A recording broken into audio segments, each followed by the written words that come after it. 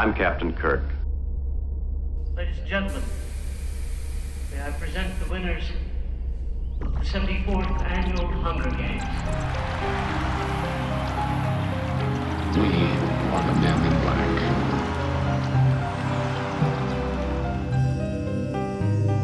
I'm the doctor, by the way. What's your name? Rose. Nice to meet you, Rose.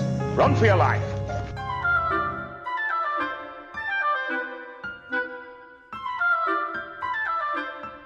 My name is Optimus Prime.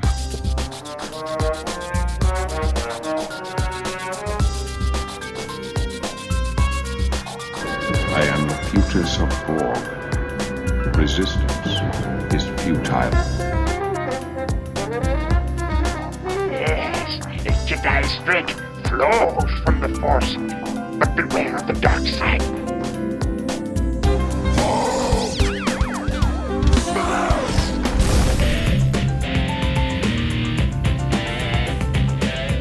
Iron Man, that's kind of catchy. It's got a nice ring to it. I mean, it's not technically accurate. It's a gold titanium alloy. I'm sorry, Dave. I'm afraid I can't do that.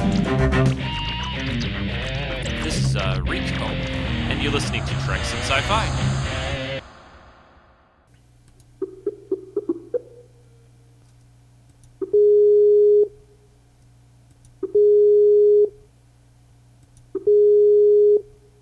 Hello, everyone. This is Rico, and you're listening to Treks in Sci-Fi again, or maybe for the first time. Who knows? I don't know. I'm not watching you, but the NSA is, and all those others.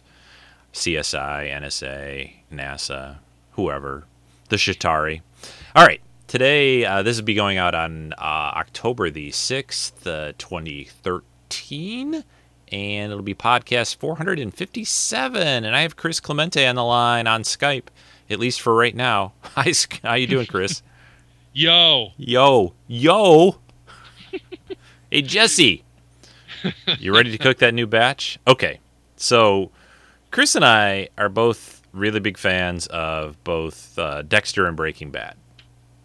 So we said, okay, how can we make a Treks and Sci-Fi show with those two shows in it? Well, we're going to do it anyway, but we're going to wrap it. We're going to wrap it around a sort of, let's call it a gold pressed latinum layer of anti-heroes is the sort of the topic and the subject for this week, because there's a whole bunch of them, right, Chris? Oh my goodness, so many, more than I thought. I was like, this all started with like the Punisher or like Death Wish, but no, they're everywhere, and even though a lot of people I talk to and I think it's maybe there's a little bit certainly more of it now perhaps, but there are so many TV shows and movies, both sci-fi, fantasy, and obviously drama type stuff that involve anti-heroes. I think it's an interesting subject, and it certainly is a cool thing to talk about, since you get a lot of character development and interesting, different actors playing the roles and just lots of good stuff. So not very black and white anymore in movies and TV and books and everything like that.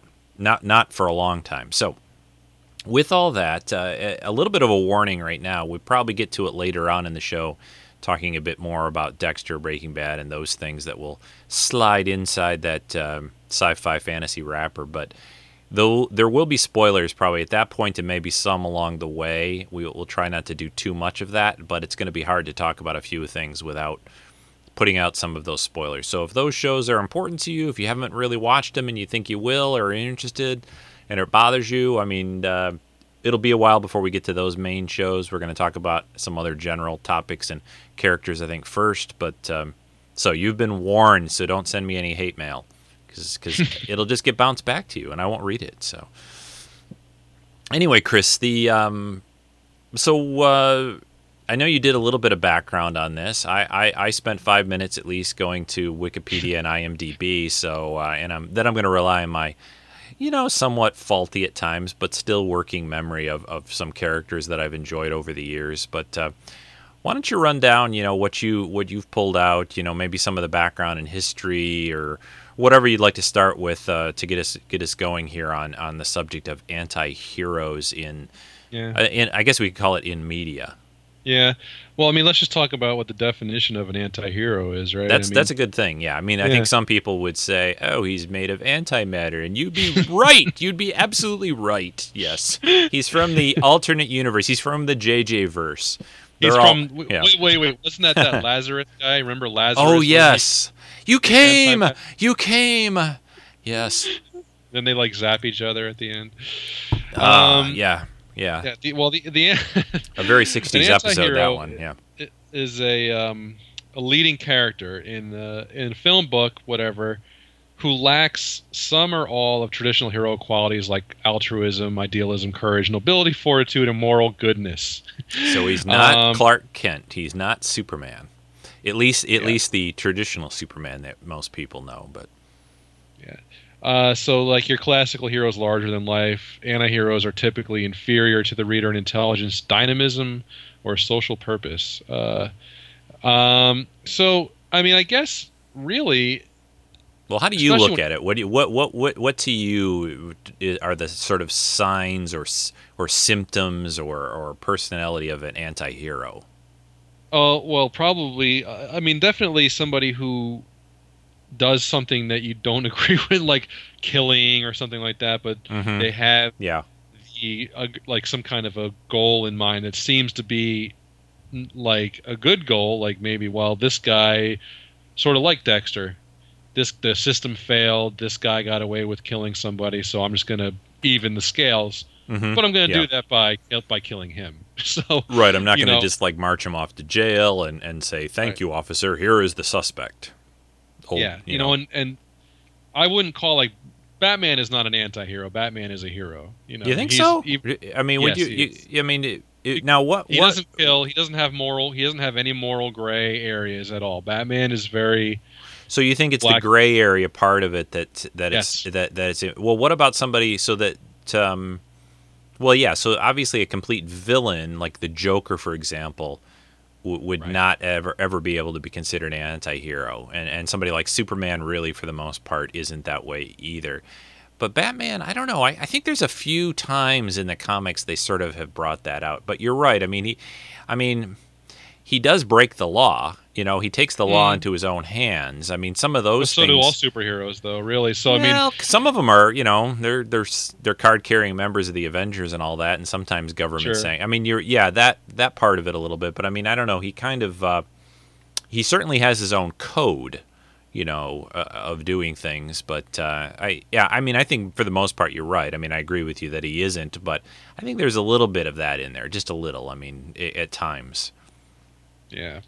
Yeah, I don't know. I thought about. I said, well, Batman's an anti-hero. Then I kind of just sat down and thought about Batman, and I know a lot about Batman. Yeah. Way too much for a 40-year-old man does. But I mean, the fact of the matter is that just because of, I think mostly when I think of an anti-hero, it's that moral area where they have a line that they will not cross. Whereas I think people that are anti-heroes like the Punisher, or like Rorschach. Is it always just the killing thing though? I mean, is that a big part of it? Do you think that a character like one of them that popped into my head because I've always I watched all the Joss Whedon stuff and I like it a lot but one of the characters that popped into my head was like Angel from his own show and from Buffy, where I mean. He generally tried to do mostly the good thing, but occasionally bad things happened, and he would kill, when necessary, or at least when he thought it was necessary. So I kind of thought of him like that, as opposed to I guess Batman, who won't cross that line, right? No, he never will. He never does. Even no matter what happens, he won't do it. Yeah. I mean. And the Punisher obviously is the big. He's like the almost the opposite of Batman in a way, where Batman, Punisher's always going after criminals and stuff, but he doesn't take him to jail. So no, he generally blows him away. Yeah. And that was just a response to Death Wish. That was just sort of let's make Death Wish into like a superhero type of character, and that's that just has he been around that long since that film? Yeah, since the early 70s. He was in Amazing Spider-Man number 127 was his first appearance way back. Yeah. And he was sort of a villain type character. Another thing that I always thought of when I think of anti-heroes, another quality that they always seem to have is, and I should say, a lot of these things that I think of, or that we'll probably be talking about, is there's a lot of different qualities. It's not like, you have to have these 4 things to equal an anti-hero. But one of the things that I see a lot of these guys have is sometimes they're kind of reluctant to do what they do. They don't really. Right. A lot of them don't really seem to like it. You know what I mean? They seem to be like one in Star Wars is like Han Solo. Sure. He's in the whole Han shot first thing. I think it's why everyone has always been crazy over that whole thing with George Lucas changing that. Is because I think most people feel that really intrinsically changed his character to somebody that hey, you know what? I'm going to kill you before you kill me. You know what I mean? Not obviously a traditional hero type move at all. Yeah. So I agree with you. That's why I hated it, because when I was a kid, I thought Han Solo is a badass dude. Yeah. And that was sort of like he was more like, say, Clint Eastwood, from like one of those movies where he would just shoot a guy. Instead of, he's not going to wait for the guy to draw on him. He's going to shoot him. I think you got to keep in mind, he's this guy who's been surviving out there on the frontier like a smuggler for all these years. You really can't be just this guy goes along and be Mr. Clean Cut. I think you need to get your hands dirty a little bit to survive under that set of conditions. So, and I think, but when it comes, it just to doesn't Han make Solo, sense. Yeah. You all go, well, Han Solo, he's got a good heart, he and I think he does still. He saves, he comes back for Luke. I mean, there's countless times in the movie that points out that he still saves the princess. He does the right. He kind of does the right thing, but he still will cross that line if necessary. He's selfish. Yeah. He's a little bit selfish. He's horny. Sure. You know what I mean? He's got some qualities that aren't. He's got some qualities that aren't admirable, but he's got. Not tonight, Chewie. Okay, I'm cleaning the hyperdrive. Well, yeah. I don't know. I was looking at this. Listen, Goldenrod. Oh no. That's what happens when Rico drinks some margaritas while he's podcasting when it's late at night. It's a good thing I drank my scotch earlier. Yeah. This list, though, I was looking at this list of anti-heroes and fiction stuff, and they have Gollum on the list, and I gotta say, Gollum is not an anti-hero because Gollum does not do the right thing in the end. I mean, he is. I guess you could say that if it wasn't for him, the ring would not have been destroyed. But he wasn't doing it. I wouldn't put him in that category. He's just out really for himself. There's no point where he really, that I can think of very well, where he does anything, like Han does and comes back and saves Luke and spins Darth Vader off into the space, shoots and. I mean, there's none of that going on with Gollum. He doesn't pop in, occasionally. I will save you, Bilbo, from the spider, or whatever. It doesn't happen. So.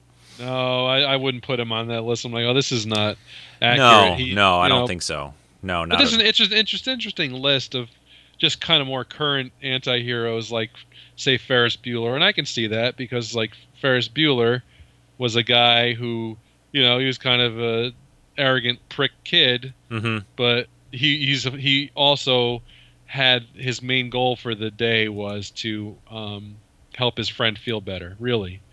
His friend was depressed. So he's like, I want him to feel better, so he took him out. But he did all kinds of crummy stuff. But he's got that combination of things going on where it's like, I want to help my friend, but you know what? I'm going to have a good time too.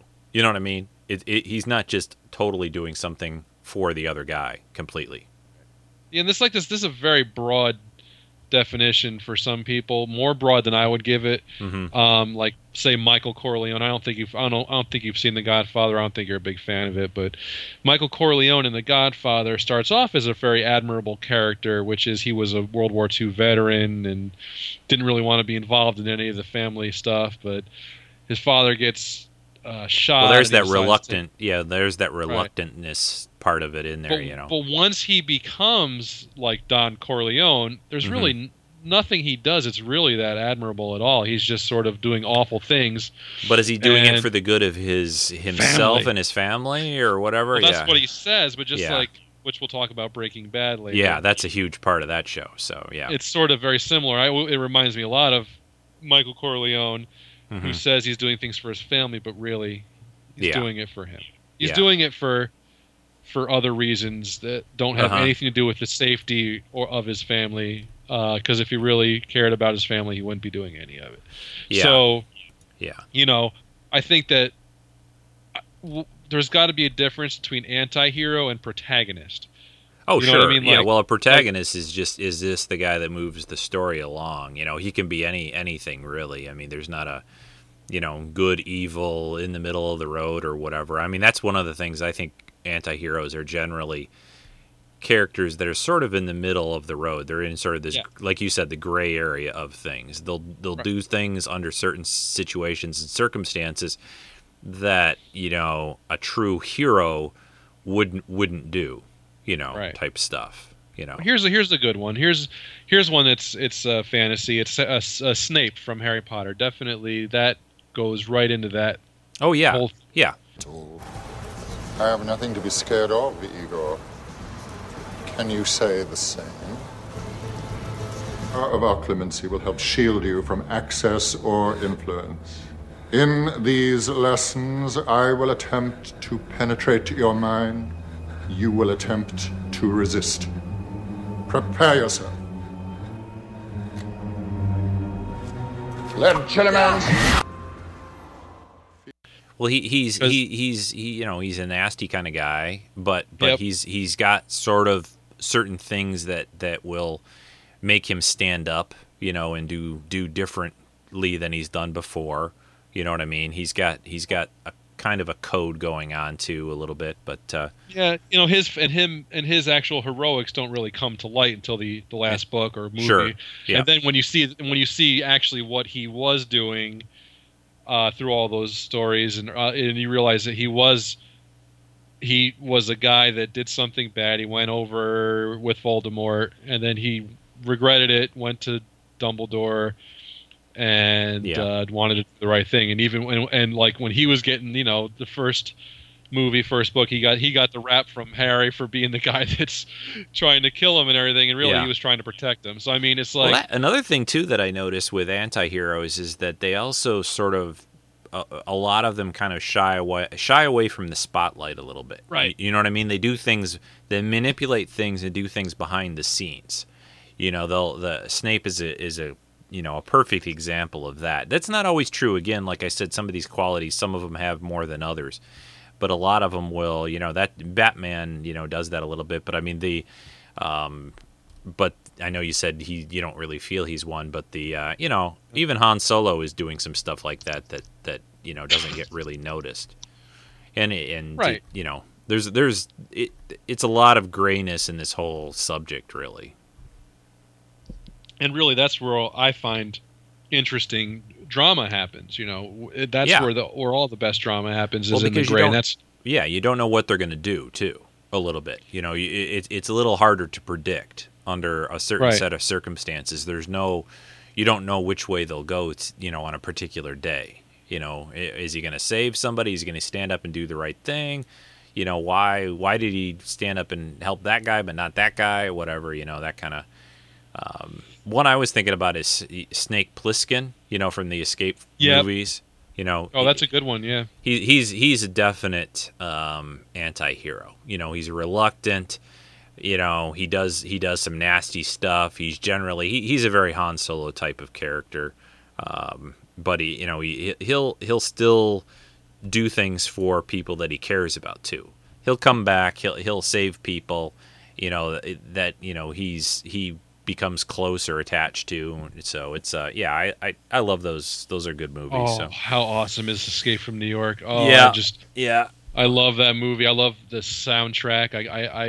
I just love everything about that movie. Yeah, that's a great one. Yeah, it's a classic. I mean, if people haven't seen that, check it out. So it's like so that's a good example. Again, I'm looking at this list that I'm looking on this website, but like Tony Montana from Scarface is not an anti-hero. He's a bad guy who's the protagonist of the movie. Yeah, he's the protagonist, but that doesn't mean he's an anti-hero. It's like, yeah, they blend that. They that happens on some of these movie and I've heard people, even people that I thought were sort of knew this stuff, you know, critics or writers will say things, and I think they're really missing the point sometimes on what an anti-hero is. It's not somebody like that, you know. It's not like, oh, we're putting a lead character in this movie and he's really kind of a bad guy, so therefore he's an anti-hero because he's the lead character. No, not necessarily. You know, another comic book one that I always think of too is like Wolverine, like Logan. Oh, absolutely. No, Wolverine is he's a classic anti-hero. Yeah. Absolutely. Yeah. As more so in the early comics than he is nowadays, where he shows up everywhere as a hero, but really... Right, and he's tried over the years, you know, and it even came out in the last movie that they did, where he tries to sort of push that part of him, the animal side of him, down, you know, not kill, not do bad things, those kinds of, you know, that, you know, there's a struggle within him. That's another good point, I think, that a lot of these characters have. You know, yes. they kind of struggle with sometimes what to do. You know, what should they do, and you know, again, not all of them do that. Some of them are just real clear cut, and you know, even in a gray area, they know, okay, I'll cross that line, but not that line. You know. Yeah, and Wolverine was kind of like just like more of a, I don't know, like he was just like grungier back before he became Hugh Jackman and very handsome and tall. Yeah, very tall and handsome. Yeah, and not Canadian. Yeah. Yeah, and when he was 5'3" and hairy and kind of ugly looking. Although Hugh Jackman's pretty hairy, but. Yeah, I guess, but I mean, Wolverine was nobody ever in any comic book ever said, "Wow, what Wolverine is quite a looker." You know, it was always like, "Oof." I'm the best there is at what I do. But what I do best isn't very nice.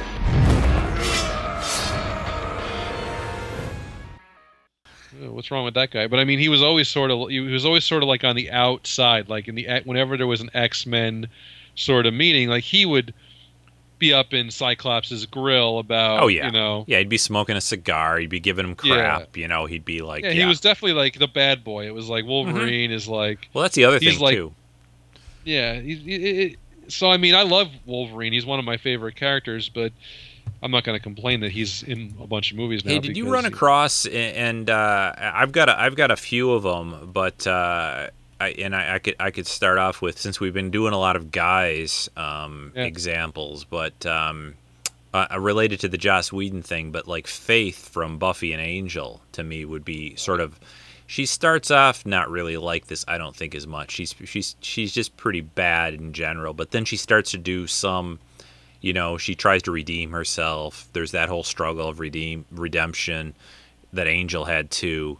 But I think, you know, I wanted to bring in some, you know, female type anti-heroes too, and I think she'd be a good one. I think even Buffy a little bit is like that, although I think more she really turns into and is just a flat out hero for the most part. I've got a good female one. I mean, she kills a bunch of vampires and bad guys, you know. So I mean, if that's the qualification, then I guess in a way. But I think she leans a lot more towards the hero side of it, you know, than that. There's a couple of, you know, few parts of few seasons and a few episodes where it's not quite like that. She has this bad girl time phase when she's out running around with Faith and doing stuff. But I mean, that I don't think overall I'd call her more of a hero than an anti-hero. So, but Faith, no, definitely anti-hero. Yeah, well, the bride from Kill Bill, there's an anti-hero. Oh yeah, that's a good one. Yeah, that's a good one. Yeah, definitely. Yeah, you know, because like she had a goal, which I guess was revenge. I guess she didn't realize that her daughter was alive. I guess when she just started killing everybody, she just wanted to kill Bill. But like, you're definitely on her side. Like, she was wronged. You know what I mean? So I think that, like, you go, well, she was shot in the head and left for dead, and she was in a coma, and then, you know, I guess I'd be pretty upset too. So, yeah, there was some bad stuff that happened to her. Yeah. I mean, she kills a ton of people, but in the end, she rescues her daughter and whatever. I mean, that's a pretty and Quentin Tarantino works in anti-heroes. Let's face it, Django. Yeah. Definitely the guys in Glorious Bastards. I mean, there's no doubt that they kind of fit into that. They're doing something. They're doing, I guess, the right thing by punishing Nazis, but they're doing it in a particularly brutal fashion. From Quentin Tarantino, Jules Winfield, which is Samuel L. Jackson's character. I think a lot of well, I guess there's some women too in there, although most of the women were. Yeah, I think Zoe, but I was going to say a lot of the characters in Firefly. I mean, they're pretty much just about all of them are anti-heroes to some to more degrees than others. Mal certainly is. Yep. But the females on there, I don't know. I think they were a little less so. Zoe, Mal's, basically second in command, and Gina Torres, she's a pretty much an anti-hero, but I don't think really like River was. Yeah, not or Inara or Kaylee. And, Kaylee definitely is just a nice character. But I mean, they're part of a crew that robs and stuff like that. So I mean, she kind of knows what's going on. I mean, it's not like she's completely clean, and that. So, but there's definitely a lot of them. Is Benjamin Sisko an anti-hero? Well, that's a good question. I would say because he certainly bent his moral code a little bit. Yeah, I would say he was certainly out of all the and there's always these things of all the Star Trek captains. Everyone always wants to compare and talk about that, and he certainly Deep Space Nine has always been the grayest of the Trek, and I think Sisko then, especially as they get into the Dominion War and some of the things he had to do, especially with regards to pulling the Romulans in and just I think he is a little bit, but he's light. But the real anti-hero of Deep Space Nine would have to be Garrick then. Oh yeah, I think so. I think he's not bad. He's not bad. He's not good. He's the closest he's to enough that. Of both. Yeah, he's the closest. Maybe not as much as some of these other ones we've mentioned, but he's definitely in that realm. He's their, he's that way definitely. Yeah, I don't know. I just trying to find a Trek example, but yeah, I mean, Star Trek's a little hard. I mean, they're it's pretty cut and dry. I mean, I think there have been times where Worf was that way. They tried to push him that way a little bit at times. Well, I don't know. Worf with his honor code is kind of tough for him to be. But don't you think an anti-hero can have a sort of an honor code though, or that? I mean, do you think that they don't lack honor, right? I mean, would you say Han Solo is pretty honorable for the most part? I mean, he stands by his friends and that. I mean, I guess. Yeah. I think that kind of makes it. I guess that kind of makes maybe whatever their code is, like Han Solo's main code was to do the right thing by his friends. He didn't really care so much about the. I mean, he didn't like the Empire, but he wasn't looking to start war with the Empire. Right. They sucked him into it a little. I mean, I don't think on his own. I think once he got involved with Luke and Leia and the rebellion people a little bit, I think that pulled him in. He wasn't really looking for it. You know what I mean? No. So he didn't really care about the rebellion that much. He was just kind of fond of Luke and Leia, So but.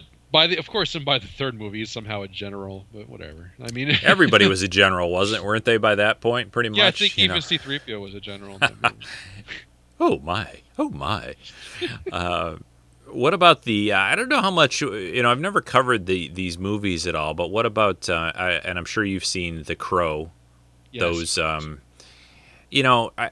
I mean, I'd say definitely an anti-hero, but I think it's a weird character, really. It's more like revenge, though, isn't it? Yeah. Sort of like I wanted to say Maximus from Gladiator 2, but then again, Maximus, that character was wronged. He was, his family was killed, and he's just basically goes to kill the guy that was responsible. Yeah. So it's like, I don't know, sometimes but I guess if you're going to, he's not, Maximus is a good character, but isn't he just really a hero that had horrible things happen to him, and maybe the same thing with The Crow. The Crow, though, especially the first movie, he was just a regular guy who was robbed and killed or whatever. Yeah. And then comes back as this like spirit or whatever he is. He gets brought back to life. And well, one of the things that I'm reading here a little bit about a couple of these other people and their sort of definitions of it. And one of the things that some of these places are saying that I'm seeing is that they put into it more of it's a character that does things that are they're thought to be it's the end justifies the means. In other words, right.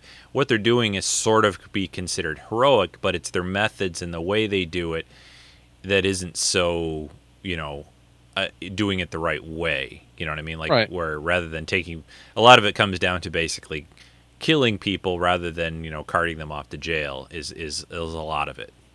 That comes up a lot of like, well, you know what? I'm just gonna kill you because you did this to me or you did this to somebody I cared about. So there, I'm gonna kill you. Well, yeah, I guess I'd say The Crow definitely, and the same thing with Gladiator. They're both. Yeah, where that is your Batman, good, situation where you're saying that since he does not do that, he doesn't cross that line. Then it doesn't make him really an anti-hero with a lot of these definitions. He has. Right, I really just don't feel like it. I think you've you've convinced me. I mean, I've always thought he had a little bit of that there, just a little.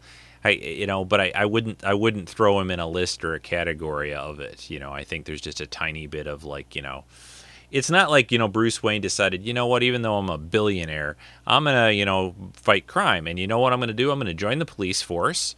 And I'm going to put on a badge and strap on a gun and go out and fight crime, the legal, normal way, I guess you could call it. No, I'm going to dress up in this funny suit and, zoom around town on my Batmobile and hang people off buildings, but I won't kill any of them. Right. And then I'll put them in jail and I'll do it all again next week because they'll get out. It's like. And to be honest with you, I don't think that before The Dark Knight Returns, I don't think anybody would have called Batman an anti-hero. Because, you really think those movies? No, the comic. The comic.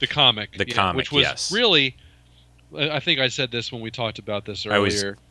That book really altered. Not that Batman hadn't been sort of dark, a little bit and grittier in the 70s. Certainly, there was a little bit more of that. Certainly than in the 60s. Yeah. With some of the stories that they did. It was the Punisher influence, I think, yeah. Yeah, but I mean, once The Dark Knight Returns came out, when you looked at Batman in that book, he's like... I will show you who rules Gotham City! I'm not finished yet.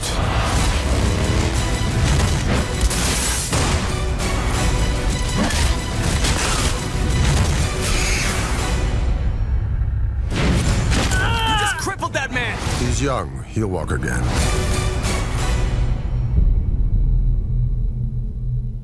He's way darker, way harder. Oh, sure, yeah. He breaks bones. He grabs people, and he pretty much, he's messing people up big time. Yeah, much more than Batman ever would before. Yeah. Yeah, so I think that changed the course of Batman forever, whether it's for good or ill. I definitely think that that book is awesome, but I think that Batman as a super dark type of character came from that, and it's gone up and down even since then. Yeah, he's not. I'm still sticking by what I said earlier. I'm pretty. Anti-hero. No. Here's a good one. This will get all our UK people, UK friends, worked up. What do you think about Doctor Who? Yeah, I actually did think about Doctor Who, and depending on the incarnation, though, doesn't it?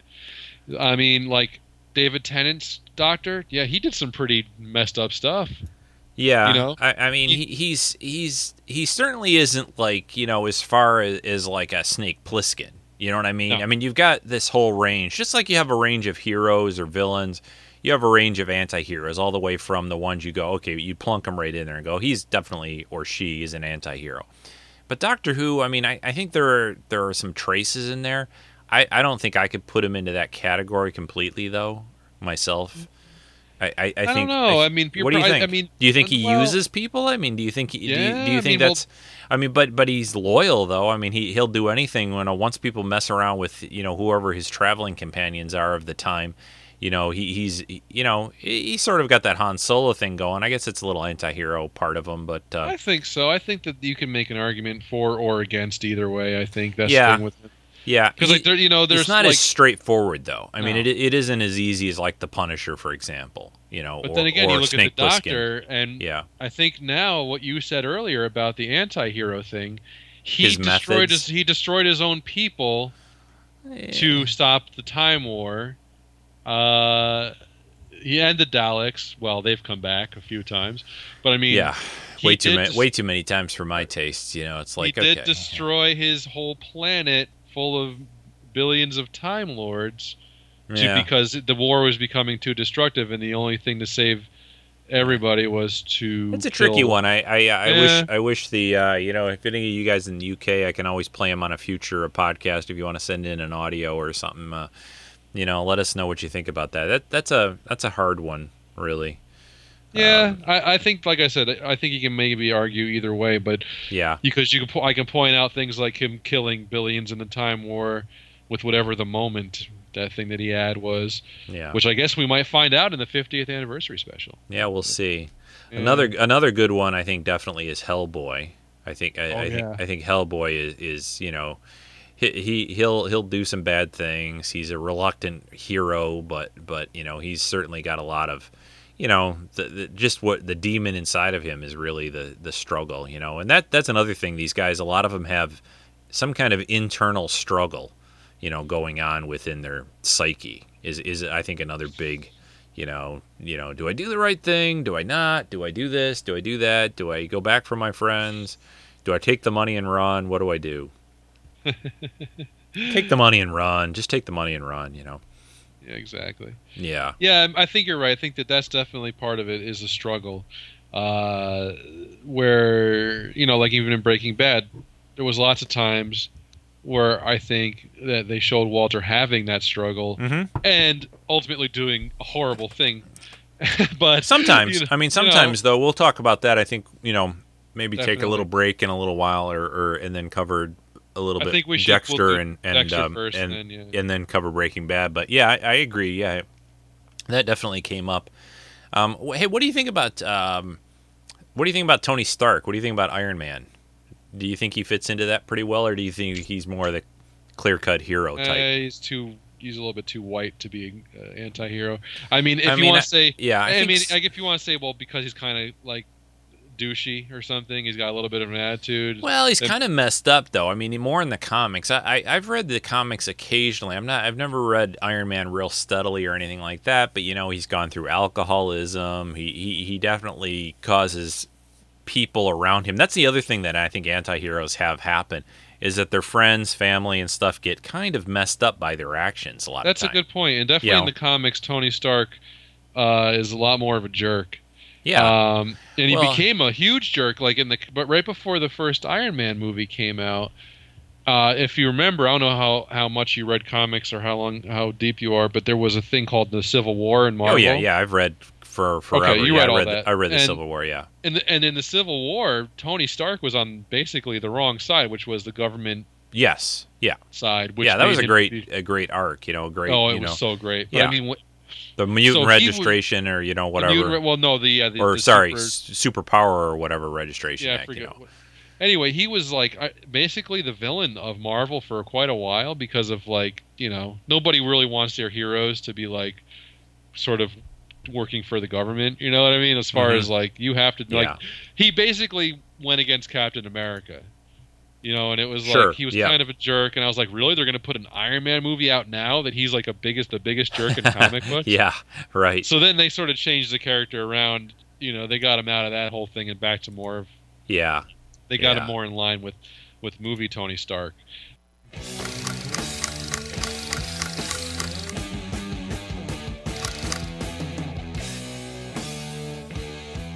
You've been called the Da Vinci of our time. What do you say to that? Absolutely ridiculous. I don't paint. Where to, sir? Take us to the hospital, No. please, Happy. No, Tony. No You is a have to go complete to the answer. hospital. I don't the have doctor to do has anything. To look I've been at in you. captivity for 3 months. There are 2 things I want to do. I want an American cheeseburger. And the other That's enough of that. is not what you think. I want you to call for a press conference now. Call for a press conference? Yeah, Hogan, what on drive. earth for? Cheeseburger first. For lack of a better option, dummy is still on fire safety. If you douse me again and I'm not on fire, I'm donating you to City College. I loved you in A Christmas Story, by the way. My name is Tony Stark, and I'm not afraid of you. I know you're a coward. So I've decided that you just died, pal. Prone to self-destructive tendencies. I was dying. I mean, please. And aren't we all? Textbook narcissism. Agreed? Yeah, I could see that in the comics. He definitely became more of an anti-hero. Yeah, I think there's aspects to it. I mean, again, some of these I think you can plunk right down and say, bang, they're definitely an anti-hero. And then there are other ones that are sort of this borderline of like, well, they're definitely not really a flat out hero, but they're maybe not a complete anti-hero. Captain Jack Sparrow. Oh yeah. That's a pretty good one. Yeah, that's a perfect example. He's kind of selfish. He still kind of does things for his friends, but he's really out for himself. Yeah, that's a good one. You're up on The Walking Dead, right? You're completely. Oh yeah. So they've definitely got a lot of gray characters on there. The one I was thinking of a lot was Shane. Oh, but Shane was just but no. But I mean, he did way more bad than good, and it was like bad. But I mean, but what I'm gonna get at is, do you think though? Yes, he did it. He did it later on, and we saw a lot of that. We saw more of the later part of his character. But I mean, do you think at the beginning though? I mean, I think he's like sort of in a way Walter White, where he starts out pretty good. But then he just as civilization falls apart, he becomes a complete, frankly, an ass, and does a lot of bad stuff just out for himself, and he's just. I don't know. He just kind of couched. I think that he sort of like Walter White makes the excuse that he's doing it for everybody's good, but really he's just a psycho. Yeah. I mean? You're right. He definitely got to the psycho stage. He definitely lost it. Because he wanted Rick's wife and he couldn't have her, and it just made him into this weirdo. He had that whole lusting or coveting something that you can't. Oh, spoilers for this show too, by the way.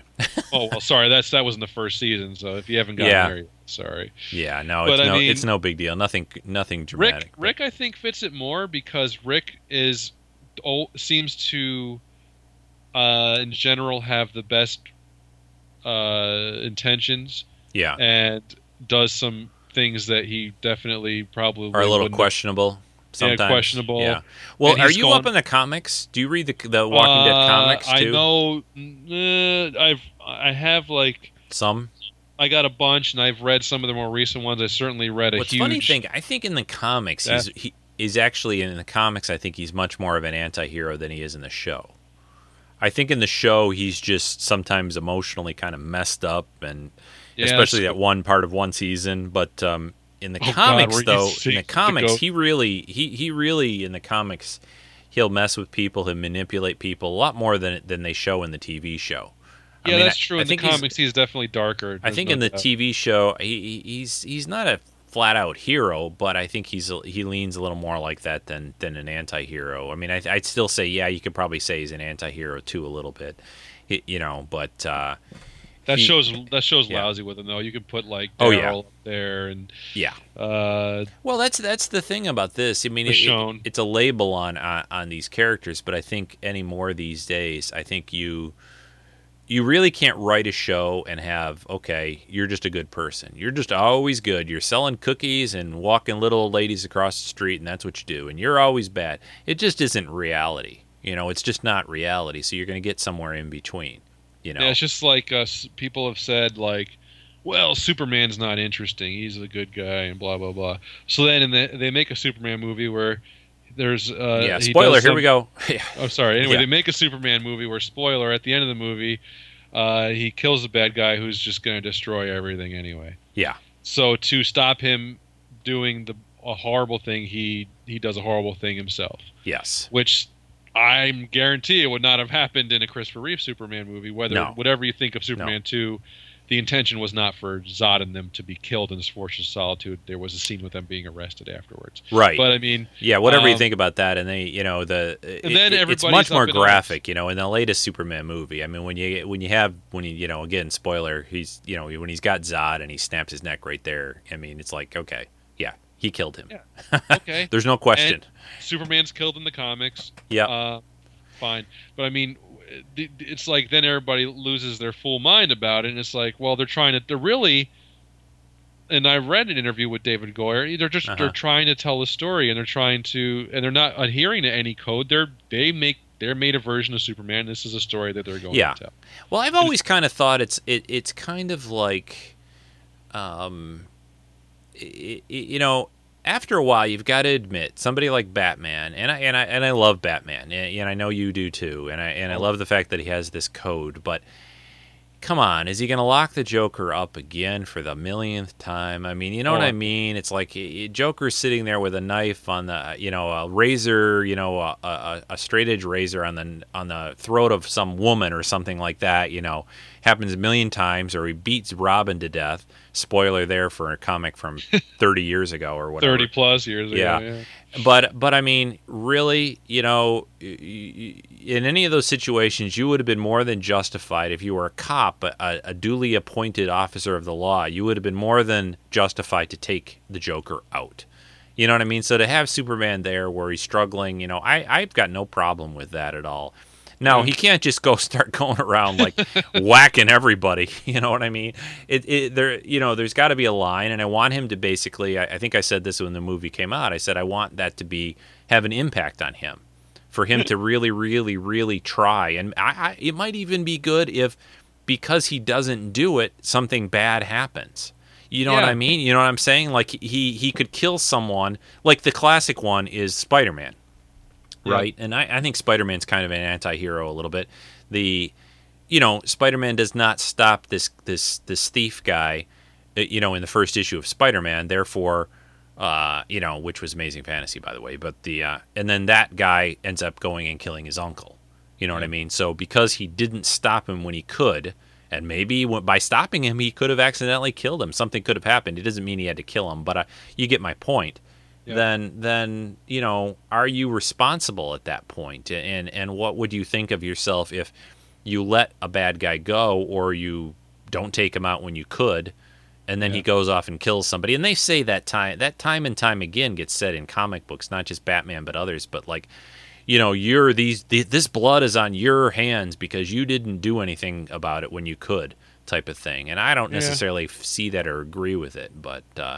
It's like, I'm not the one out there shooting people. Just because I didn't kill you to stop you from killing other people doesn't mean I'm killing those other people.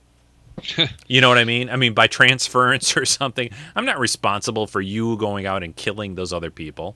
No, I'm not. So, but it's this line that's like, they do it in the movie very well. I mean, to me, it's like, I think it was like, I got to stop you, and I don't know any other way to do it. Bang, you're dead. I can kill you, so you're dead. You know what I mean? It's like, it worked, I think, pretty well, as best it can. We saw I don't know if anybody, if you're looking for kind of a different sort of take on the DC animated, look at the Flashpoint Paradox, which is probably one of the best ones they've put out. Have you seen that yet? Yes, I saw it. Yeah, it's awesome. Yeah, it's really good, and it's all about that kind of a story about like what happens if you don't do a certain thing or something happens. And there's a great twist with Batman in that movie. Yep. Basically, that it kind of shows an alternate universe, sort of like say the Mirror Universe. If it's put in Star Trek terms, and you got a Batman that's running around with a gun, shooting people, and kicking them off buildings and killing them. And there's a nice twist with Batman, and you find out why. So, I can't recommend that one enough. If you're interested in a more adult take on a comic book sort of property, look at that one. That's awesome. It's really, really well done. And my wife was like, "Don't they make these for kids anymore?"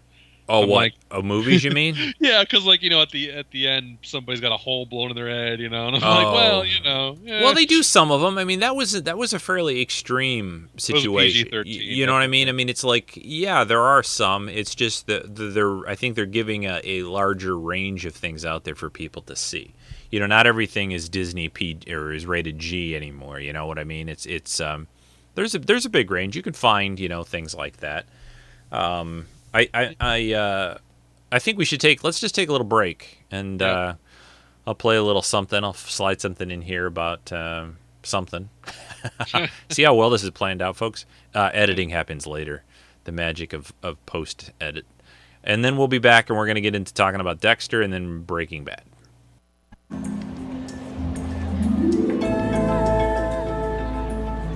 Tonight's the night. And it's going to happen again and again. Has to happen.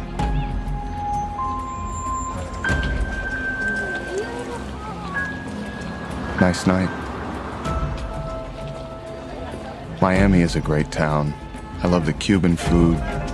Pork sandwiches, my favorite.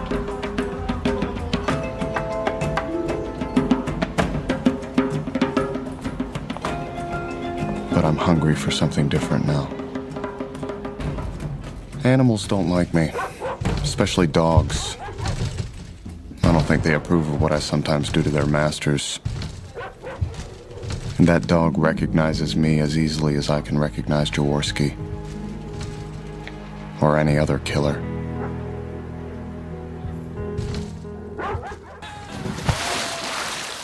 Look at them.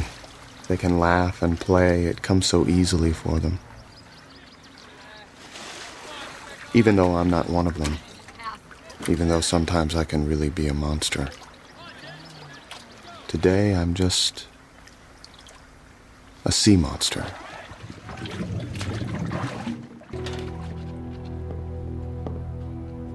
And what about me? Maybe I'll never be the human Harry wanted me to be. But I couldn't kill Tony Tucci. That's not me either. My new friend thought I wouldn't be able to resist the kill he left for me. But I did. All right, we're back. And, well, I think next up, we've covered a pretty good range. I don't know, were there any other ones you wanted to toss in before we get into Dexter talk? No, I mean, not really. I mean, I think everybody gets the idea. I would say that Sure. one of my favorites, though, two of my favorites that are comic book, one, and they've both gotten adaptations, but Rorschach from Watchmen, which did, Watchmen, yeah. That was that book is my favorite graphic novel of all time. I've read it multiple Yeah, that's a good one. The movie adaptation is so well done that it really upsets me that people have downed it. I thought it was. Yeah, I think it was pretty good too. I mean, that's like, to me, doing Lord of the Rings or The Hobbit. It's such a iconic thing. There's always going to be people that are going to kind of down it, but I think they did a pretty good job. Awesome. I went to see it with my wife and a good friend of mine. My wife read. I let her read. She saw my copy. I said, "You're going to want to read this before we see that movie later on this year, because otherwise I feel like you're just going to be like, huh." Well, you're going to be that, and you're not going to, I think, going to get what some of the depth out of it. Really, there's only so much you can do in a movie, and there's so much depth. I mean, my God, that there's so much verbiage and dialogue in that graphic novel. I mean, it's dense. It's so, deep. What was your other one you were going to say? And Swamp Thing. I love Swamp Thing. Oh yeah, Swamp Thing. Yeah, well, yeah, that's a good one. That's a good one too. Alan Moore.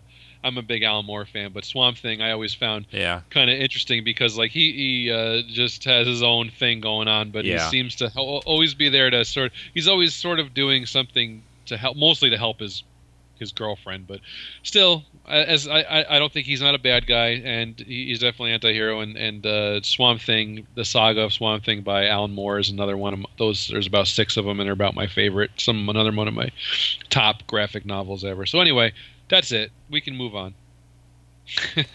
All right. So what, one of the things I think I said early on is that, and there will be probably some spoilers here on out, definitely for some recent things that ended. both Dexter, the long-running show about a serial killer, and Breaking Bad, the 5 seasons, right? Breaking Bad. Well, yeah, they broke up season 5 into 2. I still parts. consider it.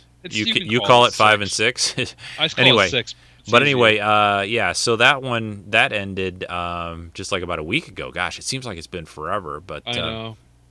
So first up, talk about Dexter, and I guess to begin with, for those that aren't familiar with it, Dexter is the story of a guy who does blood spatter investigation for the Miami Police Department, but that's his day job, and by night, because basically he as a young child of 3 years old. Yeah, he was like 3 or 4. I think. He saw his mother brutally killed, and the police found him in this pool of blood. And I mean, my impression of that was Dexter born the way he was, or was that thing that happened to him? I mean, I guess it was basically that thing that created him into this. He has this sort of urge or inner, what did he always call it? His dark passenger, right? His inner demon or his dark passenger that made him want to kill. So any serial killer typically will go out there and just, whatever. I'm going to kill girls with, red hair or, whatever, or guys who are over 50 or something like that, or whatever. They always seem to on these shows have some kind of a pattern. Well, Dexter, he felt this need, this need to kill, but his stepfather, this police guy, Harry, was his adoptive father. Yeah, his adoptive father, right? Because he was an orphan at that point. Yeah.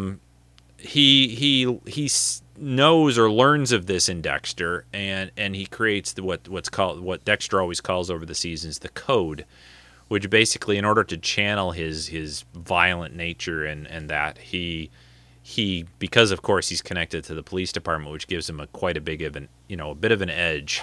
I was always amazed at how good he was when all these other detectives are flailing around and he could find somebody in an hour-long show and they'd be like, we need some more clues anyway. But he only killed bad guys. He would just take out the trash. He would find people who were murderers, who for the most part, I guess, people who were murderers, some rapists, other nasty types, and he would kill them. He would find them and he would kill them. And then there's a lot more to it than that. A lot of other secondary characters. He had his sister Deb, who was on the police force. But a real, completely perfect example to me of an anti-hero, where he has this need to kill, and he channels it by basically only killing bad people, but not doing it in through the court system and whatever, and taking them to jail and letting them get executed or whatever. But no, he pulls them away, throws them in a room, wraps it in plastic, and then chops them up into little pieces and dumps them out in the ocean. So anyway, I mean, I to give you guys some background, and then I won't ramble too much more and let Chris jump in here and tell us what he thinks. But I did not watch Dexter at first. I was actually afraid to watch Dexter in a way, because and yes, folks, this is the inner wrapper of the sci-fi, because Dexter, no matter really, we can't really stretch that into a sci-fi show very much, or Breaking Bad, but Dexter, though, there was something about, am I going to really sit down and, after a hard day of work or whatever, and watch a show about a guy who kills people, a serial killer? And then one of my sons was watching, and, he's like, Dad, this is a real interesting show. This character is real interesting, and you'll actually get to sort of empathize with him and sort of like him. And I said, are you kidding me? What are you talking about? No, come on, get out. So then I think I started to watch maybe later in season 2 or something I think I went back to start it at the beginning, because he said, well, you got to watch it. So I started to watch from the beginning. Yeah, I didn't jump in the middle of it, and but it was in end of season 2 or beginning of season 3 when I jumped in, and then I was just eating it up. I got caught up to where it was, and I've watched it ever since and loved it. So, what's your background with it, and what do you think about Dexter as an anti-hero? Well, I think I kind of. Let's see. When did I really start? Were you watching it from day one? No, definitely not. Because I didn't. When it started, I didn't have Showtime. Because I just didn't see a need to have Showtime. Yeah. Well, Dexter is about one of the only reasons to have it. So. Yeah, and Homeland, by the way, which is a great show. Yeah. That's. Although I haven't watched season 2 yet, still. Yeah, but it's definitely very. It's a good show. I think it was just another, like we were talking before we recorded about Mad Men. Usually it's these DVD deals that suck me in, and I think I was in Target. Mm-hmm. Yeah. And I saw that they had like Dexter, and it was like the first 2 seasons for like $10 or $12, something real cheap, and I was like, whoa, all right. Well, I heard people at work kind of talking about Dexter, and they said this guy at work looks like Dexter. I'm like, whatever, I don't know what you're talking about. And then they kind of said, oh, you love it. It's about a serial killer. I'm like, yeah, whatever. I don't know. I was just for some reason my pocketbook was full of money, and I was like, it struck me. I was bored, and I think I had some time off of work, and I'm like, I'll watch this. So I kind of got sucked right into it, and then we ended up getting Showtime as part of some package because I wanted to finish watching. I don't know if it was The Sopranos or something that was ending, and I ended up getting HBO. Anyway, I think I was like, oh, that Dexter show starting. And then I think I was on board for the 3rd season with Jimmy Smits when he was on. And I've been watching it. And then my wife got her sort of reverse into it because it was for a while I was just sort of watching it on my own. And then she started watching. This just happens with a lot of our shows where, like, she'll sort of happen with Breaking Bad where she's sort of like, I'm watching it, but she's like on her laptop or whatever. And sort of half paying attention, and then she sort of gets more interested. But that happened with Dexter, so I went back and rewatched them with her. So then we've sort of, it's been one of our shows that we will sort of watch together. So that was my main thing with it.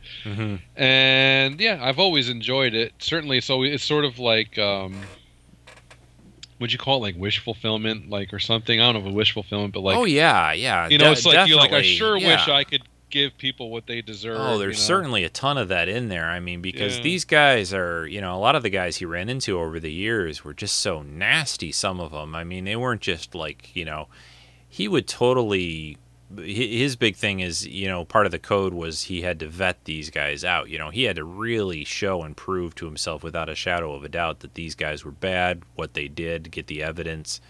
And basically he shoved it in their face usually before he killed them. He's like, you did this to her, and you did this to this guy, and you did this, and now I'm going to kill you. So your wife liked it a lot. I don't hear, actually I used to work with somebody that watched Dexter too, and I always find that a little interesting because it's so violent at times. Oh, well, my wife, she don't care about it. She don't care. She can take it. She's Is she a fan of like horror movies at all, or is she? She used when she says that, like, when she was growing up, she used to watch like Stephen King movies and stuff with her father. Okay, all right. So I mean, her dad's like sort of a geeky dude, and he certainly is probably part of the reason why she's into like Star Trek and things too. Yeah. But I mean, it was, I don't know, like she's always laughed like I always laugh at, like, because I know when things are gory, it's sort of over the top. It just makes me laugh because it's like it's so gross on purpose. I'm like, that's just funny. Obviously, she was trying to show me some pictures of like some surgery or something. I'm like, oh, I don't want to look at that. No. She goes, but I love gore, but I don't. Not in real life. In movies, I get a kick out of it. Yeah, well, they certainly showed some, that in Dexter, I mean, they had some really graphic stuff. They'd find bodies where, like, that had been, like, remember the body that was, like, cut open and they shoved snakes in it? Oh, yeah, that was awful. There was some real gross stuff. That was snakes don't really bother me. I'm not one of those people. I'm not like Indiana Jones. I mean, I'm fine with snakes. I don't like spiders, but I'm fine with snakes. But I hate snakes. But man, when they're inside somebody and they're crawling back out of, oh my god, yeah. I gotta say that did turn my stomach. So anyway, Dexter, yeah. I mean, I just think he was just such a, on the show, just such an interesting character. And the other thing that was great about this show is because he had this sort of inner dialogue and monologue thing going on with the camera, you saw everything through kind of his eyes. So it gave you that, like, you really were rooting for him most of the time. Even when he was, you don't have a choice. Yeah, you just don't. Yeah, if you're watching that show, you're inside the main character's head. So you're exactly. Automatically like, oh, I want him to get away. I'm so nervous. Like, how many seasons has it been where like part of this plot was that somebody's kind of onto him. Oh yeah, and you know what I mean, like Dokes in the second season. Of course. Oh yeah, well there's basically in every season somebody who usually finds out about him, and it becomes either a really big problem or a little one, or it depends on what's going on. But yeah, it was always him trying to stay one step ahead of him. And there's the other thing that I always liked about Dexter, and the anti-hero aspect of it is really even though some of the blowback that happened due to what he was doing was pretty bad for some people, but there was just this sort of fun thing about being in his head and all these other people not really knowing what he was capable of and what he was doing. And I can't tell you, Chris, how many times during the show that I said things like, you really don't want to be, somebody would mouth off to Dexter. One of the bad guys, and maybe they didn't know who he was or whatever was going on. And I'm like, you really don't want to push this guy, buddy. That I can't tell you how many times I said that. And so us, how many times in your daily life do you feel like, you really don't want to mess with me kind of a thing today, kind of, it's like every day probably, Yeah, it's pretty like, much. It's like somebody cut you off on the road, like I'm just going to get out my bag of knives here, and yeah, somebody inject you cut with me some off. horse tranquilizer and take you out into the woods and, chop you up in little pieces. I know, and of course I'm somebody's- joking, Somebody's riding my butt when I'm driving. Yeah. So Oh my gosh, I hate I that. say- I hate that. It happens every day. Yeah. And then I they're on say- their phone too, and then they're getting closer and closer. And I say tonight's the night. tonight, oh, that's such a great line. Yeah, tonight's the night. And the other thing they would say occasionally was like, when some bad crap kept happening all day, he'd say something like, "I really got to kill somebody. I really got to," basically yeah, like somebody would say like, I need a shower, or yeah, I need, like a it was drink. like I got it was like I got to go work out and take off some the pressure or whatever, blow off some steam. His way was I got to go kill somebody. So, but yeah, I mean, just a perfect example of an anti-hero. I think a fascinating character. I think if you like a good character study, these two shows, this one and Breaking Bad, are just there. You don't really have a show that gets you this deep into into the head of one of the main characters. It really Did you feel satisfied with the ending? Yeah, we talked, I think, in a couple of spoiler boxes, didn't we, on the forum maybe, or on texting or something like that? I think I texted you about it. Yeah. I've had some time to think about it a little bit more. I mean, I think we don't have to say too much about exact circumstances, but yeah, there was somebody at work that I've learned recently was a big fan of the show. And well, this will be sort of a semi-reverse spoiler. And he kept telling me before the finale aired, he says, "Oh, well, it's going to come out. Everyone's going to learn that Dexter is a serial killer." And I'm like, I don't really think so. I don't really see this show going that way. It doesn't. They don't seem to, with this whole season and what was going on in the season. Really, it doesn't seem like that is going on. If it would have been the previous season where they were really on top of him, especially LaGuardia and all that, then I could say, well, maybe they are going to find out. But people do find out. But, he was convinced that everyone was going to find out. And I was happy that didn't really come to play, that the whole world didn't find out about Dexter. So, like, I know I have a couple of friends. My wife really did not like this last season. Now what was she bothered that people didn't find out about him at the end? No, she just did not care for this season at all. I think the season in general, yeah. Yeah, she just was kind of like down on it. And I admit that it probably wasn't the strongest season of Dexter. I mean, obviously that was like the fourth with John Lithgow. You're not going to get much better than that. It was different. Yeah, it was. Yeah, I like season. Yeah. What I liked about this season, I mean, I didn't hate it. I'm not like in that group at all. I thought it was. I'm like, well, I think it's interesting. It's sort of more about Dexter, and like it seems like because like what they were getting in a trap with on Dexter was they had this awesome kill. They had this awesome. Well, they just had to have another big rivalry. Bad. Yeah. It was like it was with John Lithgow, who was like this, like Dexter, but to like the evil degree, whereas he has a family, but like he's horrible to his family.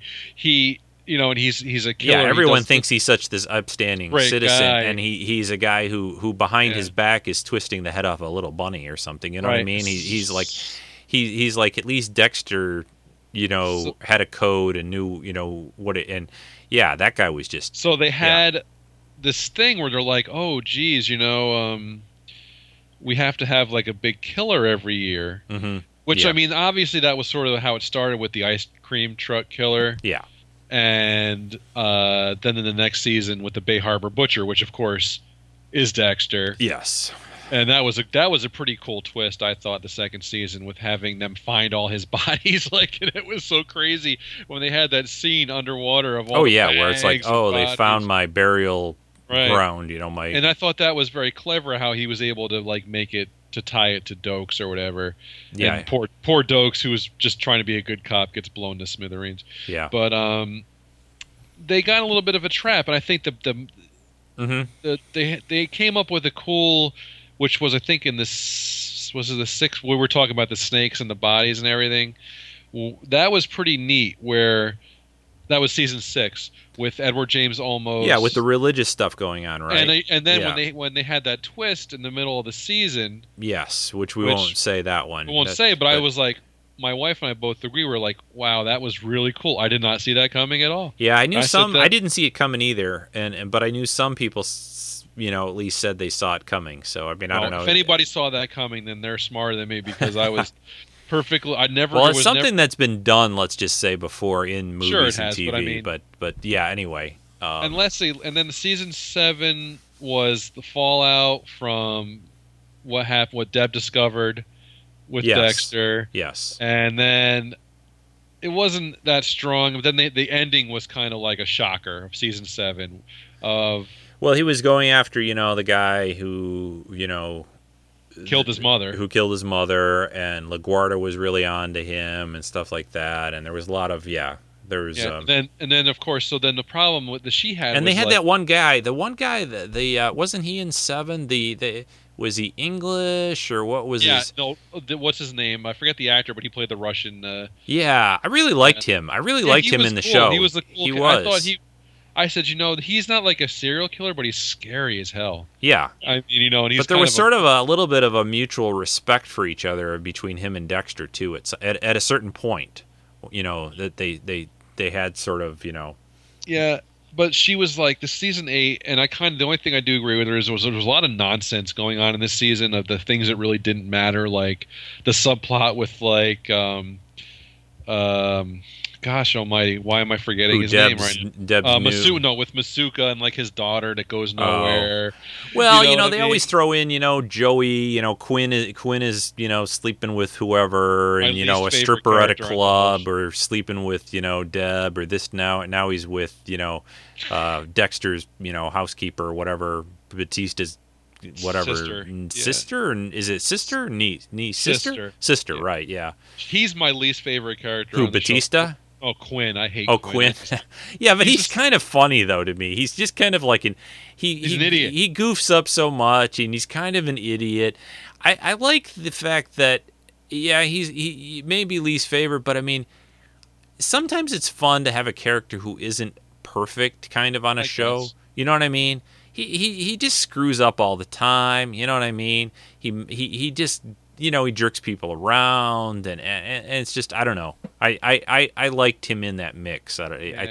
But anyway. Anyway, so she just thought it was kind of silly, and I'm like, yeah, but Dexter is kind of it's not like a super serious show. It's sort of revels in being sort of unbelievable. That I was just happy Yvonne Strahovski, or whatever her name is, was back. As holy macaroni. That is one fine looking lady. I've missed her since she was since Chuck's been off the air, but I really liked the fact. If anything, I didn't like about the finale, and here's a little bit of a spoiler, but I was sad that they couldn't sort of sail off in the sunset together. I agree with you, and I was a little sad about that. But it made sense for what happens in the finale too, though.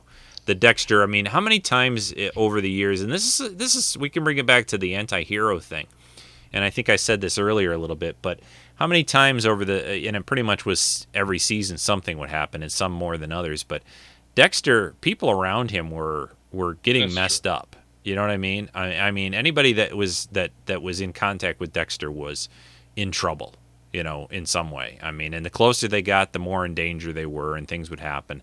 So, I really thought that and here's a spoiler for back at the end of season 4, a pretty big one. So again, warning. But when Dexter does at one point, he has a new wife, or should I not say new wife? He didn't have a previous wife, right? He has a wife. Rita was his wife. Yes. Yeah.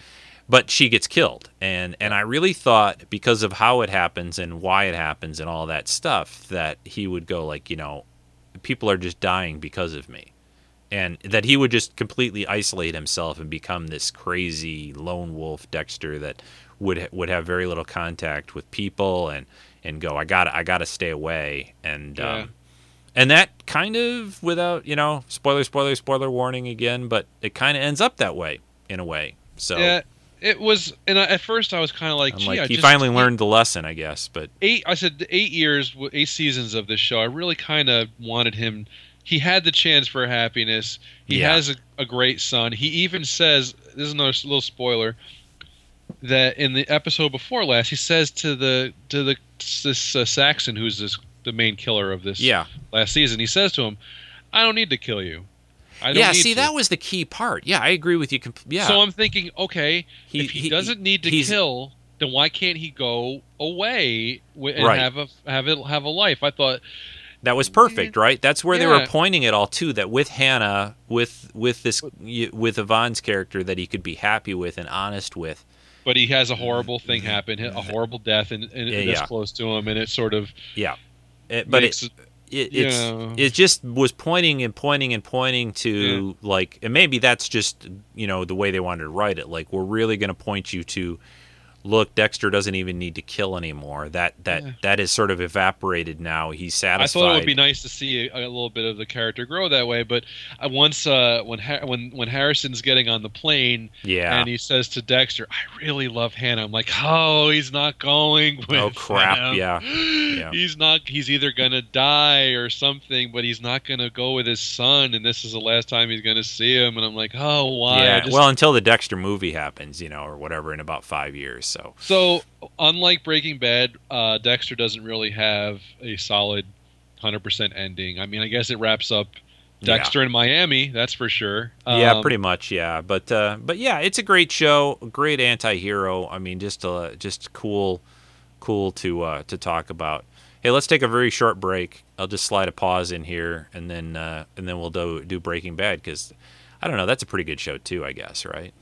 Best show ever. All right, we'll be right back.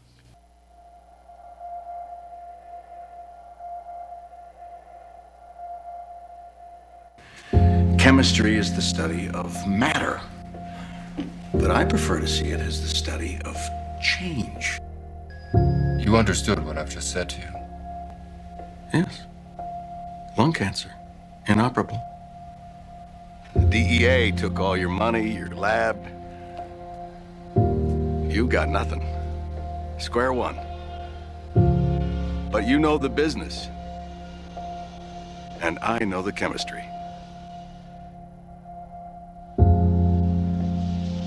I'm thinking maybe you and I could partner up. You want to cook crystal meth? You. Doctor, my wife is 7 months pregnant with a baby we didn't intend. My 15-year-old son has cerebral palsy. I am an extremely overqualified high school chemistry teacher. When I can work, I make $43,700 per year. I have watched all of my colleagues and friends surpass me in every way imaginable, and within 18 months, I will be dead. And you ask why I ran? We all in this room, we love each other. We want what's best for each other, and I know that. I am very thankful for that. But what I want, what I need, is a choice. I feel like I never actually make any of my own choices. I mean, my entire life, It just seems I never, had a real say about any of it. This last one, cancer. All I have left is how I choose to approach this. These doctors are talking about surviving. 1 year, 2 years, like it's the only thing that matters. But what good is it to just survive if I am too sick to work? To enjoy a meal? To make love? For what time I have left, I want to live in my own house. I want to sleep in my own bed. I don't want to choke down 30 or 40 pills every single day and lose my hair and lie around too tired to get up and so nauseated that I can't even move my head. And me, some dead man, some artificially alive, just marking time. No. And that's how you would remember me. That's the worst part. All right, so should we start this portion with, some Walter White and Jesse quotes, or Well, it's hard to say my name. I'm the one that does the talking, the knocking. I'm in the Empire Building. My favorite Jesse quote of all time is, "Yeah, bitch, science." Yeah, yeah. Yeah, bitch. When they had the magnets. Yeah. That's right, magnets. Oh, but so Breaking Bad, fantastic, another fantastic show, fantastic character study. In a nutshell, it's about a high school chemistry teacher, Walter White, played amazingly by like multi-Emmy. That margarita's kicking in now. The Emmy-winning Bryan Cranston. He plays Walter White, this high school chemistry teacher who's told, is he told in the very first episode? Very first episode. That he has lung cancer, inoperable. Inoperable. Yes, very important point that it's and he is just a high school chemistry teacher, doesn't make a lot of money. And through a few circumstances and stuff that happens pretty quickly, since he is, his ability with chemistry is well beyond let me say, most average high school chemistry teachers. But that's covered in the show. It's never unrealistic. Yep. No, it's not. Not by any means and everything like that. But the only reason I'm saying that is it's part of the show on that he almost was within worked on this in this company, and he could have been basically a millionaire. So he has that kind of level of ability. So he eventually then starts basically making crystal meth, blue crystal meth, with his method that's super pure. And the show, in essence, is a character study of a guy who's your average, everyday kind of character, Joe, who goes to work and tries to do the right thing, and something unforeseen happens to him. He's not a smoker. He just gets lung cancer. Crazy, bad things happen to good people, and he doesn't. The medical bills start to pile up. He's running out of money, and he can't work anymore. And he feels a little, I think, betrayed by. He's done all the right things, and this crap has happened to him now. Mm. So he partners up with a guy named Jesse, a former student of his, who's now basically selling drugs on the street, and he says, Jesse, you know the business and I know the chemistry, So they form this weird partnership, sort of a father and son thing a little bit to a degree, and then over the course of 5 or 6, depending on how you look at it, seasons, you see this good guy slowly go bad. And it's just amazing to watch. And another, I think from our qualifications, I think pretty much an anti-hero. Yes, he is. Some people think that he's a psycho, and I never thought that at all. I don't think it at all. He's no way is he. What you can accuse him of is having an incredible ego. Yes. And which was I have a few. I have some theories about the lung cancer and some of the other things, but let me tell you how we watched the finale on Sunday, and it was a pretty cool way to see the character. I watched the very first episode. Oh. And immediately followed it. Ooh, I wish I would have done that now. Oh, and that's a good idea. Let me tell you something. It was like the coolest thing. The first episode, when you watch it, it's very light. And I did, of course, now since do you I've mean been light watching, as in tone or light as in actually light. like lit? It's light as in tone. It's light in tone. Yeah. The things that happen Yeah.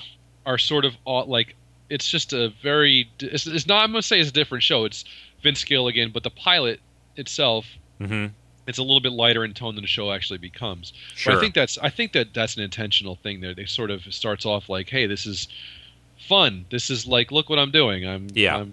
making meth. But it was my wife was, and she hadn't seen the first episode. Oh, and okay. it had been since I seen the first episode, 3-4 years or whatever, right? 2008, right? Yeah. I mean, that long, and I remember a lot of it because some of the stuff that happens in the first episode is very iconic. But I mean, it's all there. Like the first episode, the things he does with chemistry, like making the phosphorus gas that kind of kills those two drug dealers in the Well, he kills one of them in the RV for sure, and then the other one is killed off in the second episode, which is way dark. But it's definitely a little bit played more for laughs, and then there's always laughs in Breaking Bad, even in the finale with Badger and Skinny Pete. There's some laughs. Yeah. But my wife was like, "This show's kind of funny."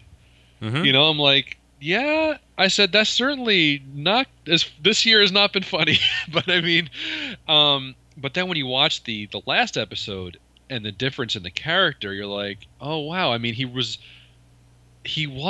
was like just a nicer sort of family guy who was sort of awkward. Like the differences between him and Hank, like Hank in the very first episode is this blowhard. Oh yeah. You know what I mean? Like, hey there, Walter, you know, and he brings him on the ride along. Oh, it reminded me a lot of like an older version of like Peter Parker. You know what I mean? Definitely. You know, like Peter Parker grown up with some kids and being a high school chemistry teacher. He's this milquetoast little guy. You know, he's not very boisterous or assertive or anything like that. But he does the math in the first episode, and he figures out that he can do this to help his family. And that's sort of like the impetus, because like his immediate reaction to learning that he has cancer, other than sort of being in like this weird headspace, is, you know, the doctor has mustard on his lapel, and that's sort of what he focused on. He's like, "Yeah, I hear you, but you got mustard on your lapel there." Yeah, yeah, exactly. Well, that's a great way to watch the finale. And Jesse asks him, "What are you doing? You're gonna like break bad at what, like 60?" Yeah. And he's like, "I'm 50," but he's like, "Well, why are you doing this?" And he says, "I am awake." You know, so it's clear it's not just for his family, that there's something about him that needs to be sort of woken up. Mm-hmm. And I don't know. I don't feel like we can talk about the finale or this last season without spoilers. I really don't. So I got to apologize to anybody who's going to watch this show, hasn't watched it. You could turn it off. I don't know. I can't. You talking about the podcast? Oh yeah. Well, we've already said spoiler warning for the finale. You know. Yeah. So go ahead. Yeah, there's fine. The lung cancer. I've always thought. I thought it in season 1, and I think it now that he got lung cancer by his work in the lab that got that company up and running. And I think that somewhere in his head that he's thought that his research in the lab is where he got his lung cancer from. Yeah. And that made being cut out of that a lot of company, money and everything, and why he wouldn't take their money, because remember in the first season they were going to pay for his treatment. Yes, he wanted no part of that. Yeah, and you know, even lied to Skyler about it. No, I think he felt betrayed by them, you know, and everything. Yeah, and like that waking him. This is what I love about Breaking Bad and all good TV shows. Yeah, that don't take their audience for granted. That don't think their audience is a bunch of, you know, knuckle draggers. Right. They bring two characters we haven't. If you've been watching it like you and I think you've been watching since the beginning, like I have. Yeah. They brought them back. I haven't seen those characters since 2009. Yeah, the two, his old partners. They come up on screen, and I'm like, holy crap! That's the people from. Those are his old friends. And that's what sort of he was going to turn himself in. Yep. Oh, he yeah. was going to just let himself go. And he sees them on Charlie Rose saying, well, Walter White wasn't very important to us. Yeah. He came up with the name because it was our names together. Oh, it stirs his ego up. No, it's crazy. And then that's what sort of like keys you up for the finale. Like, what is he got? Because like the thing about Breaking Bad there are a few shows and a few books where they've really thrown me for a loop. And I will say that I have had predictions for Breaking Bad almost after the end of every episode. Yeah. And they're almost never right. I will say I did pick the ricin right. I was pretty proud of myself. I did pick the ricin correctly. I was happy with that. Of who he offed with that? Who it was going to go. I was like, at the end I said, I think I know where the ricin's going. I'm pretty sure. But for the most part, no, I've never been right. Like I didn't think Hank was going to die. I mean, well, the other thing about this show to me that Breaking Bad, not just how unpredictable sometimes, but why I think it's sort of unpredictable is because it does things that a show doesn't do. You know what I mean? They break the rules that never happen. I think Walking Dead does that too. Where like, well, you can't do that. That there's always a way out for the good guys, or there's or Game of Thrones. The main character. Right. Game of Thrones is we haven't talked hardly at all about that. There's a whole bunch of anti-heroes in there. the little guy especially, but anyway, so I mean this show though, it's like, no, we're just going to do that. That makes sense to do that. And when you look back at it, you go, of course it has to be that way. It's perfectly, it's like a perfect puzzle that fits together, so. There's never been this show is not like a documentary. Mm-hmm. I mean, I don't consider it to be like true to life. Oh, yeah. No, there's you got to sort of like, kind of like, there's your fantasy element to a degree that you got to sort of turn your brain off occasionally and like really you can get away with that, or you could do that. But what it does do is it treats the characters and the situations truthfully. Oh yeah. Which means, if you're in the desert and you are trying to digging a big hole.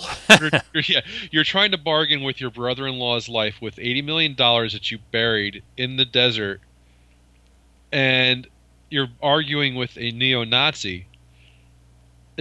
You've just told him you have $80 million buried there. He's not going to spare a DEA agent's life, whether he's your brother-in-law or not. So, I mean, the only thing I thought about that scene, I mean, there was a lot of money sitting there. The only thing that ran through my head when that happened was that I thought he was going to use the ploy of, well, I could work for you. If you leave him alone, I'll come work for you or something but like that. But he really didn't realize that his cachet had basically there was nothing left for him there. At that point, once he had no leverage. No leverage. They've taken his money. He's in handcuffs. Yeah. No, it was very truthful. That character was played, I think, no holds barred. Yeah. But all the characters were very true. Like I remember, I was on some other message board and I was reading.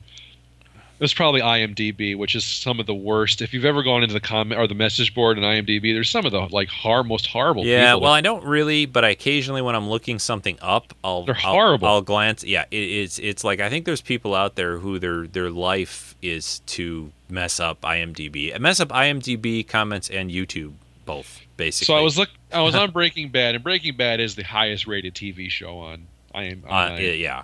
It's like 9.8 or something. And I think it deserves that. But I went into the message board. Somebody was there, and there was so much hate for Skyler, his wife. And I'm like, You mean way back? You mean way back, sure, or even from, currently? Like, way back. Oh, way back, and less currently now. I think because, but back then it was like she's in the way. I'm like, she's his wife. He's missing for days at a time. Remember for most of the show, she had no idea what he was up to. Right. You know what I mean? Yeah. He didn't even tell her that he had cancer until what? The end of the first season, or near the end, or middle. I'm trying to remember. Like he kept it. He always kept things hidden, like constantly throughout. From a lot of people.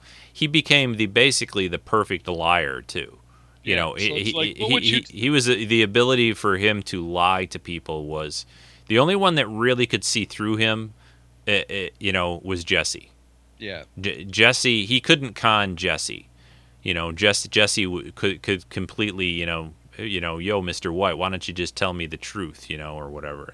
Yeah, but Jesse unfortunately was also kind of prisoner to him and do it. Sure. Yeah. You know, in those situations. He tried to get out. You know, Jesse was this. You know, and I've always thought this about this show. The other thing about it too is that I've always thought that he was basically working these two characters in reverse.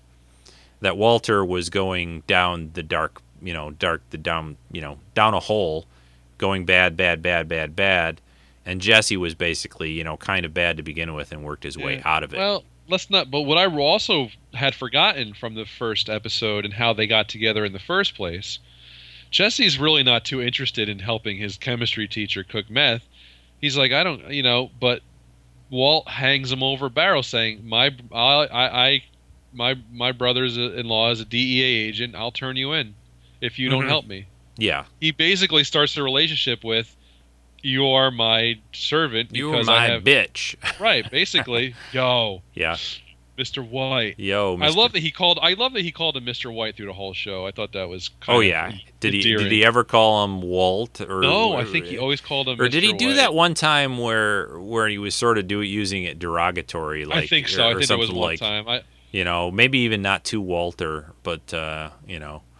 So yeah. One of my favorite scenes in the whole series was when Jesse. Of course, he's called Heisenberg, but yeah. Heisenberg. Yeah. But when he comes over for dinner.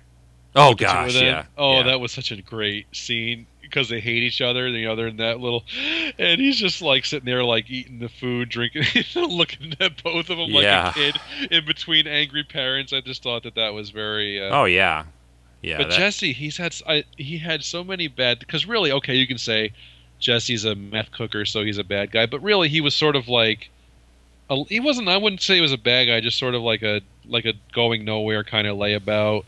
Well, yeah, I think he's the classic of like, you know, he just messed up and it got him on a dangerous path, you know, that hooked him up with a crazy guy, you know, a little to a degree, and yeah, I mean, and every time that he's had a chance for happiness, sucked away.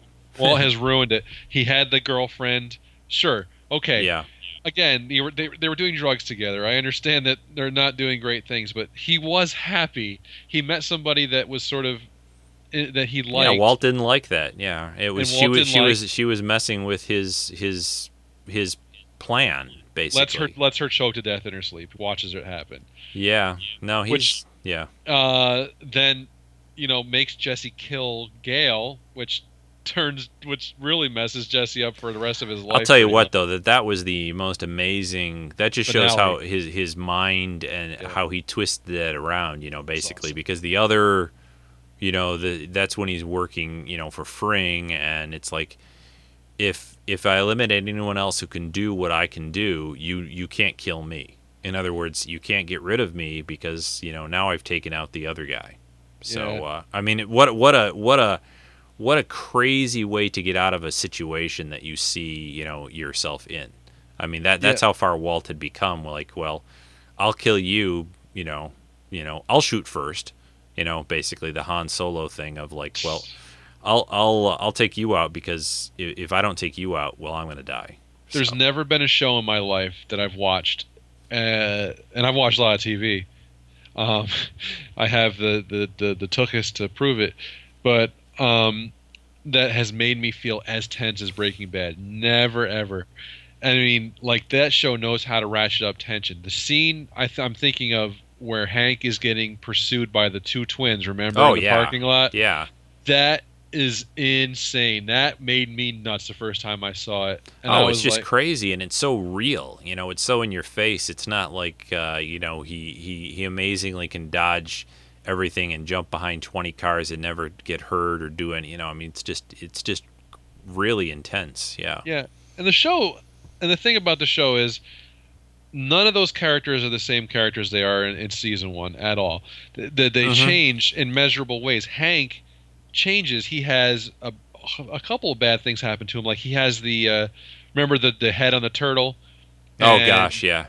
And it blows up, and he has like the PTSD from that, and he doesn't, you know what I mean? And he gets kind of weird, and then he definitely changes him. He becomes a lot more, in a way likable, more real. He's not just this blowhard like you said. So he's not making his Schrader brow in the garage. Schrader brow, yeah.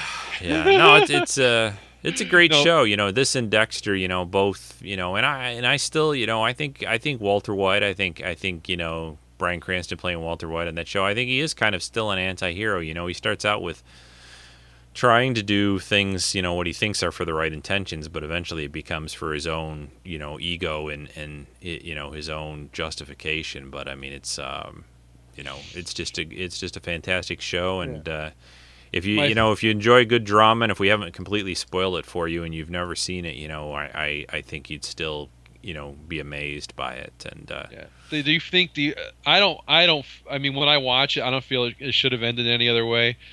No, I think the finale was perfect. I mean, I've heard people, I think Brian, and I've heard from a few other people, felt a few different things, like they wanted it to be more or bigger, and I'm like, really? Well, the show was never, what I mean? Well, what else? I mean, that's a classic thing that other shows would do that you shouldn't do. You know what I mean? This is the way it should end. You know what I mean? Yeah. It's not going to, go out with, everyone's going to be fine and they're all going to go off to Tahiti together or something like that or whatever. It's the show has never been about big things. Like, the big things happen, but it's not like there's ever been an episode of Breaking Bad that was like gunfights the whole episode. Like, you know what happens? Like, where they had the thing with Gus, where they blew up. Where he blew up Gus and half his face is blown off, which is one of the coolest things I've ever seen on television. Yeah.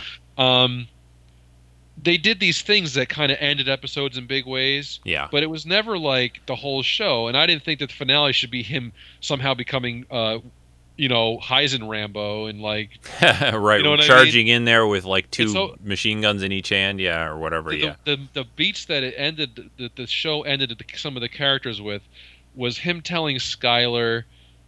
He says, why I did it, and she says, if I have to hear one more time. And he says, no, she says, no, I did it for me. I did it because I liked it. And then he got to go in and, see his little girl one last time, and he saw Walter Jr., he saw Jr. coming home from school and all that little stuff. I mean, they just had a lot of little things, he got to, sort of stick it to his old business partners, and no, they just, everything was basically, perfect in a way.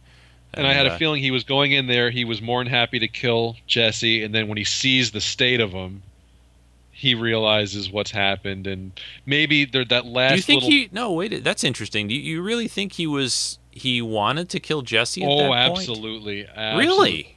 Why? Why, though, I'll tell you at that why, point? Because... Don't you think he had changed and shifted a little bit at the very end there, though? I don't know, he protects Jesse, though. He wasn't... here's the thing.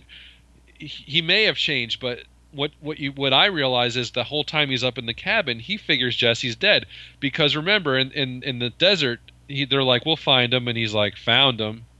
They pull him out, and he's like, he's fully expecting that they're just going to take him off and kill him. He makes sure to stick that last little knife in, saying, I watched your girlfriend die. And then as far as he knows... As far as he knows, I assume he knows that Jesse's just been killed by Uncle Jack, and that's that. And then that's funny. Maybe the blue, when he finds out the blue meth is still being made, and like he's like he talks to Skinny Pete and Badger, and he's like, I hear there's still blue meth on the streets, and they're like, well, we thought you were doing it, and he's like, Pinkman.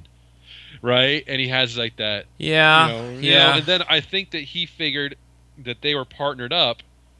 And when he sees that Jesse's a mess, like all scarred up, he had no way of knowing that Jesse was imprisoned.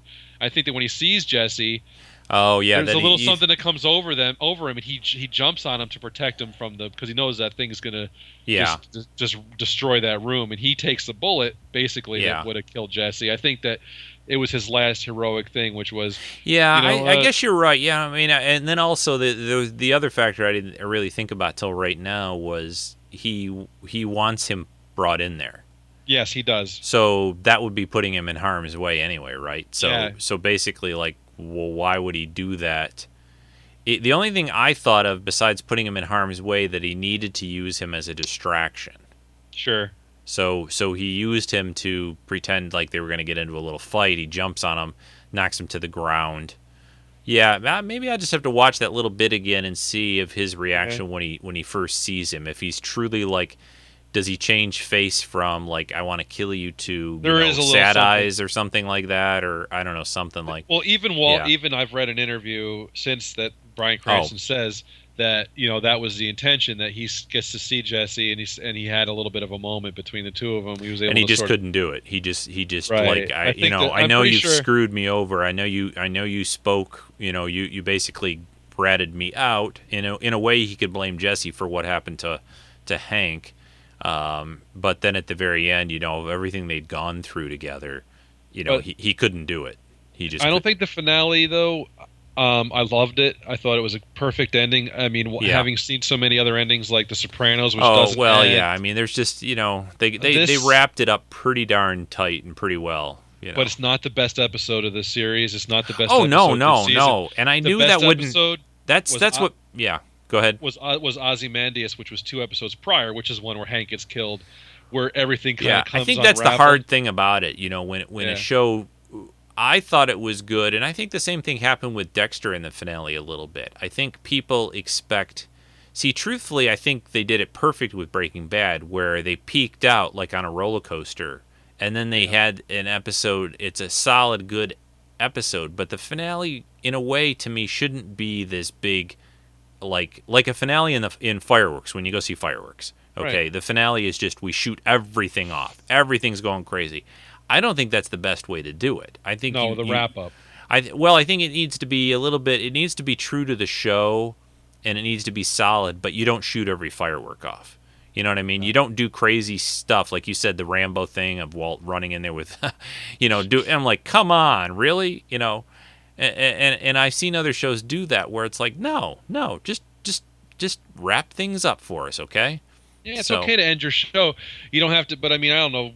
I think some people Ozymandias expect it to episode be was this so monster. crazy. Yeah. That one it was like when everything came unraveled on that 2 episodes prior to the finale. That to me, I said, I've just seen the best hour of television I think I'm ever going to see. I've never seen that much drama, and it was so jammed in there. And then that next one, which was him in the cabin, which sort of brought you to the flash forwards. Yeah. Was a really a little bit of a cool way- breather. It was a great way for the character to go through, dying of cancer, and for you to sort of come get caught up. Were you still with- feeling? Did you still sort of feel bad for him though at the end a little bit? I mean, did you have sympathy for him, or did you? I always have sympathy for him because, I feel like the way he started off. Yeah. Especially when I watched the first episode, like I said, back to back, you see that he really was just a good father and having a normal, nice life, and then he has, a bunch of bad things, and of course he reacts maybe in a horrible way, but of course you have sympathy for him. He is the protagonist. Yeah. And at the end, when he's in the lab and he's like, he's it's where he wants to be. Yeah. I'm like, oh man, it was just to me the end. Yeah. I was sad. I will say that I didn't turn it off like happy. I was like, no. But it was, sad. it was like that just is. That's what happens. When you go down that path, eventually you're going to get bit. And something's going to happen. But the other thing though that I think these shows tell us, well, Dexter I think is a little bit more out there, but certainly Breaking Bad that I find about it is that you hear these stories in the news where like this guy does this or there's somebody some crimes or some stuff goes on, but that scene like when Walt in the 2 episodes like you said 2 episodes before the ending or whatever, where he runs in and he's trying to get his family, we need to get out of here and all that, and he says we're a family, we need to stick together, and that's so classic of like a good guy gone bad, and the whole thing of, well, we interviewed the neighbors, and he was always such a nice man, he would help me bring my groceries in, but it just shows how you can't just say someone, there's somebody in the news who did this, and they must have been an awful person. Yeah. Well, not, they were maybe somebody who just tried maybe to do some good things, and then some bad things started to happen, and they, couldn't get off that path, and that's that. So, but we should probably wrap things up on our crazy anti-hero sci-fi, of Dexter, Breaking Bad, and then a whole bunch of other guys. But I mean, it's a great topic, and I enjoy these kinds of shows and characters, whether it is sci-fi or it isn't sci-fi. I mean, I'm not like those people on that Fangasm show that only watch Star Trek and other, I can't watch that show, Chris. I can't do it. It was on after Face Off. I can't do it. I've tried. It's horrifically awful. I've tried. I mean, I just can't. I'll give you that there are some fans out there that are like that. Do I want to watch a show about them? No, not really. No.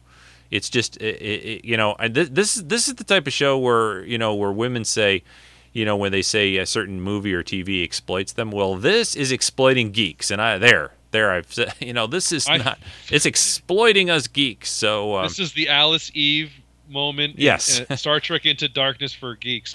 That I'm telling. It's just so it makes me just like cringe. I mean, the guy was just, you didn't see. Did you see any of it? I've seen a little bit. Not. I couldn't watch. I watched I couldn't even quite make it through the first episode. I watched the Star Trek guy squeezing George Takei's face. Yeah, well, I saw that. Yeah, and odd and phony. And it's like, yeah,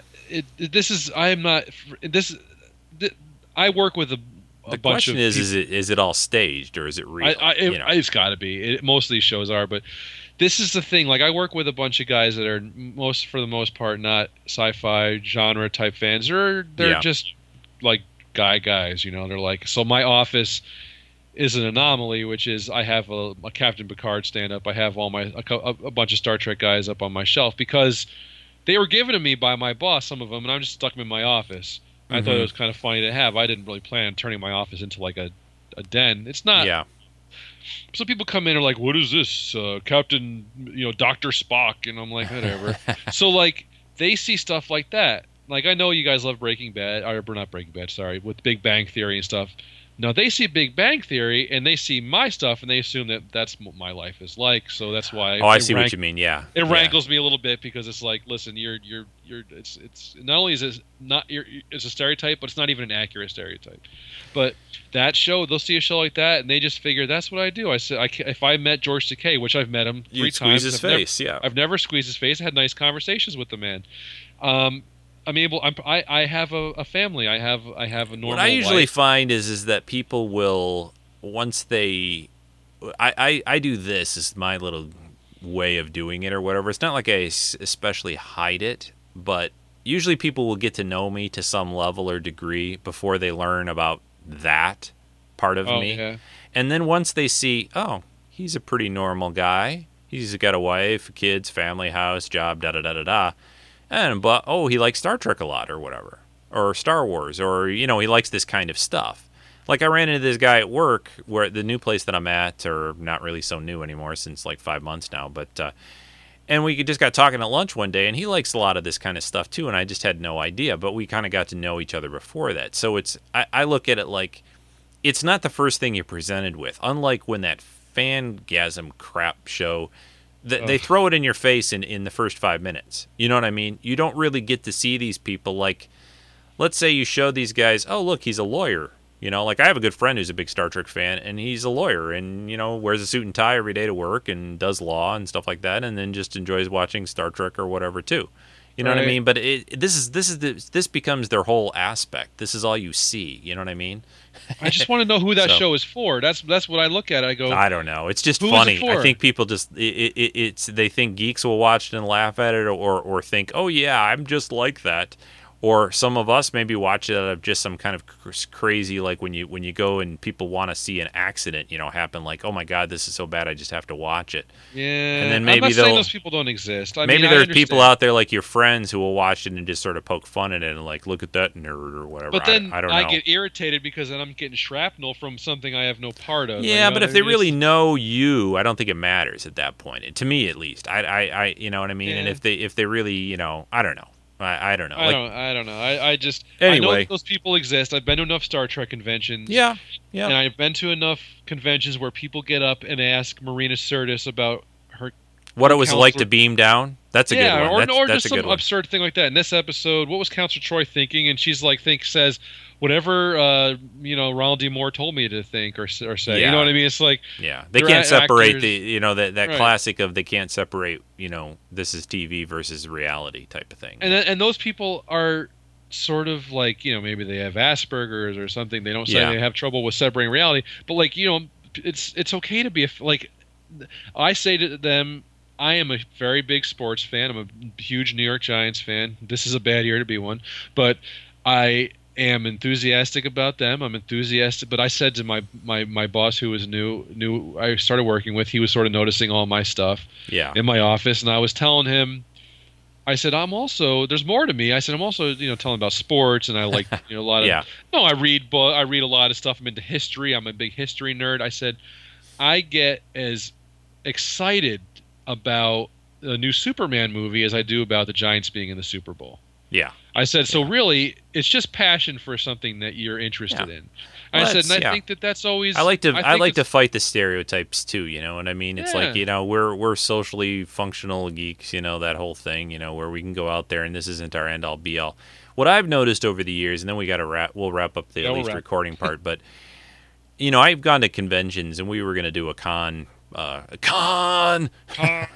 We were going to do a convention podcast, or we will sometime, but maybe when I get back from that Austin Comic Con. But what I noticed, what has been happening though, is that the percentage of what I call the extreme geeks versus the average everyday, we just sort of enjoy this, but you wouldn't be able to pick us out of a crowd type of thing. It used to be a lot more the other way, I think, and now it's become just pretty mainstreamed to a degree. Ubiquitous, yeah. Yeah, and I think there's so many more people who like this stuff. Obviously, a lot of these things are making a very, huge amount of money. I mean, run down the, top box office hits of the top 10 of the last year, of any year of the last decade or more. And I guarantee you that most of them will be sci-fi or fantasy type things, or comic book, or whatever you want to categorize that as. But, there's a lot more than just us going to see these movies and TV shows, so. And there's nothing wrong with getting joy out of something you know what I mean? Like passion, I think, what would life be if you didn't have passion about I just think it's something? always funny where somebody will go see like the Avengers, or the Superman movie. And then they'll still say, like, they'll be like those guys in your office, they'll go like, "Well, I'm not a geek." Well, you just went to see the Avengers, so you're a little bit of a geek, I think. You know what I mean? Yeah, a little bit. They don't want to Sure. admit it. They don't want to admit it like it's some kind of like disease or something. I know, it's so they'll it's go so see weird. those movies, and I'm like, well, I didn't know you like comic books. Well, I don't. Well, you just went to see the Avengers, and guess what? That was a comic book for about 50 years before they did the movie. It's okay. just- One thing to before we wrap up to touch on what you and Jen and Angela were talking about in the last podcast, when finding other geeks used to be so hard. I remember, like in school, like when I would have like an X-Men comic out or something, and I would be drawing Wolverine, sort of surreptitiously, like under my arm, because I didn't want to get picked on by a football player or something, and somebody would see it. Like eventually, you bond with it. You'd find one person that watches Star Trek or reads comic books, and then all of a sudden that was like a friend you made. You know what I mean? But it wasn't like there wasn't Facebook groups for like Southwest Florida geeks. Or like, it's just so much. I think I'm jealous of people who can, I'm jealous of myself now. I mean, I've made so many friends just like through this podcast and everything that, I like wouldn't this have stuff, made. yeah. Yeah, like that, and we get together and we find out, hey, you're interested in that too. Oh, I love that too. Like Rick Moyer, the way we became friends was over Planet of the Apes. You said to me, you go, hey, Rick Moyer really loves Planet of the Apes. You guys, if you want to do something on Planet of the Apes, you should do it with Rick. And that was that was like the first time I ever really talked to him. We became great friends from that. So it's like it's a cool way to meet to getting common interests, friends. It's great. Sorry, didn't mean to ramble. Anyway, that's all right. All right. Well, it was a good it was a good talk. I mean, it was a lot of fun. Hopefully this is a, kind of a different podcast for this week, but we definitely wanted to talk about this stuff, and hopefully you got all of our spoiler warnings, and I'll put another huge one at the very beginning. I'll record a separate little thing just to make sure, but it's nice to talk about stuff when it just ends. We could have certainly waited some time, but it's kind of fun to talk about it when it's pretty fresh in our heads. So that's it for this week, everyone. I'll be back next week. I think I'm covering a Enterprise episode. Yeah, I think so. Kind of more of an average everyday Treks and Sci-Fi. So thanks, Chris. It was a good talk. No problem. Yeah, always fun. Always fun. Yep, and we'll be back again, I'm sure, sometime in the future, and either for a convention talk where we want to talk about all our horror convention stories. not horror conventions, but stories at conventions that were kind of horrific, or like you said, the people. Funny. There's always someone who gets up in the crowd who asks the question like, "Really? Really?" Can you ask the question of maybe they're the person who's running the line and say, is that an appropriate question or not? Yeah, where everybody in the audience is doing the Picard face palm. Yes, exactly. Like, All right, well, we're out of here. Hang on, Chris, for a minute, but we'll talk to you guys again soon. Bye-bye.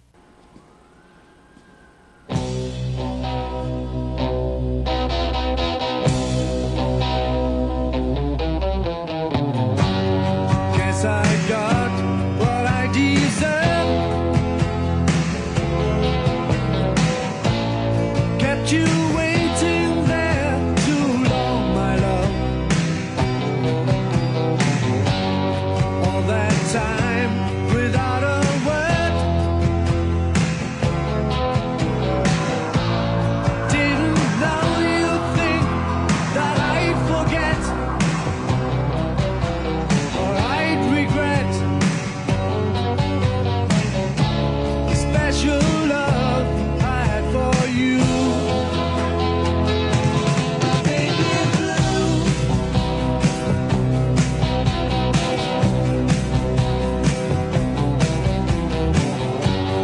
all the days became so long. Did you really think I'd do you wrong? Dixie, when I let you go, thought you'd realize I would know,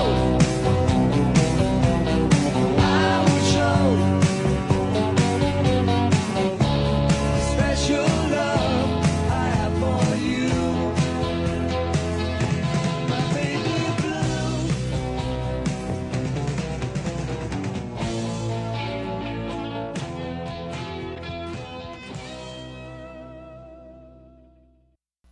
You got to say hasta la vista. Say it. Hasta la vista. Hey, this was a fantastic time tonight, I think. Yeah. Anti-heroes, fantastic. Yeah, Arnold, I was like an anti-hero before anyone was, right? Yeah, I was Conan. Conan's anti-hero, yeah.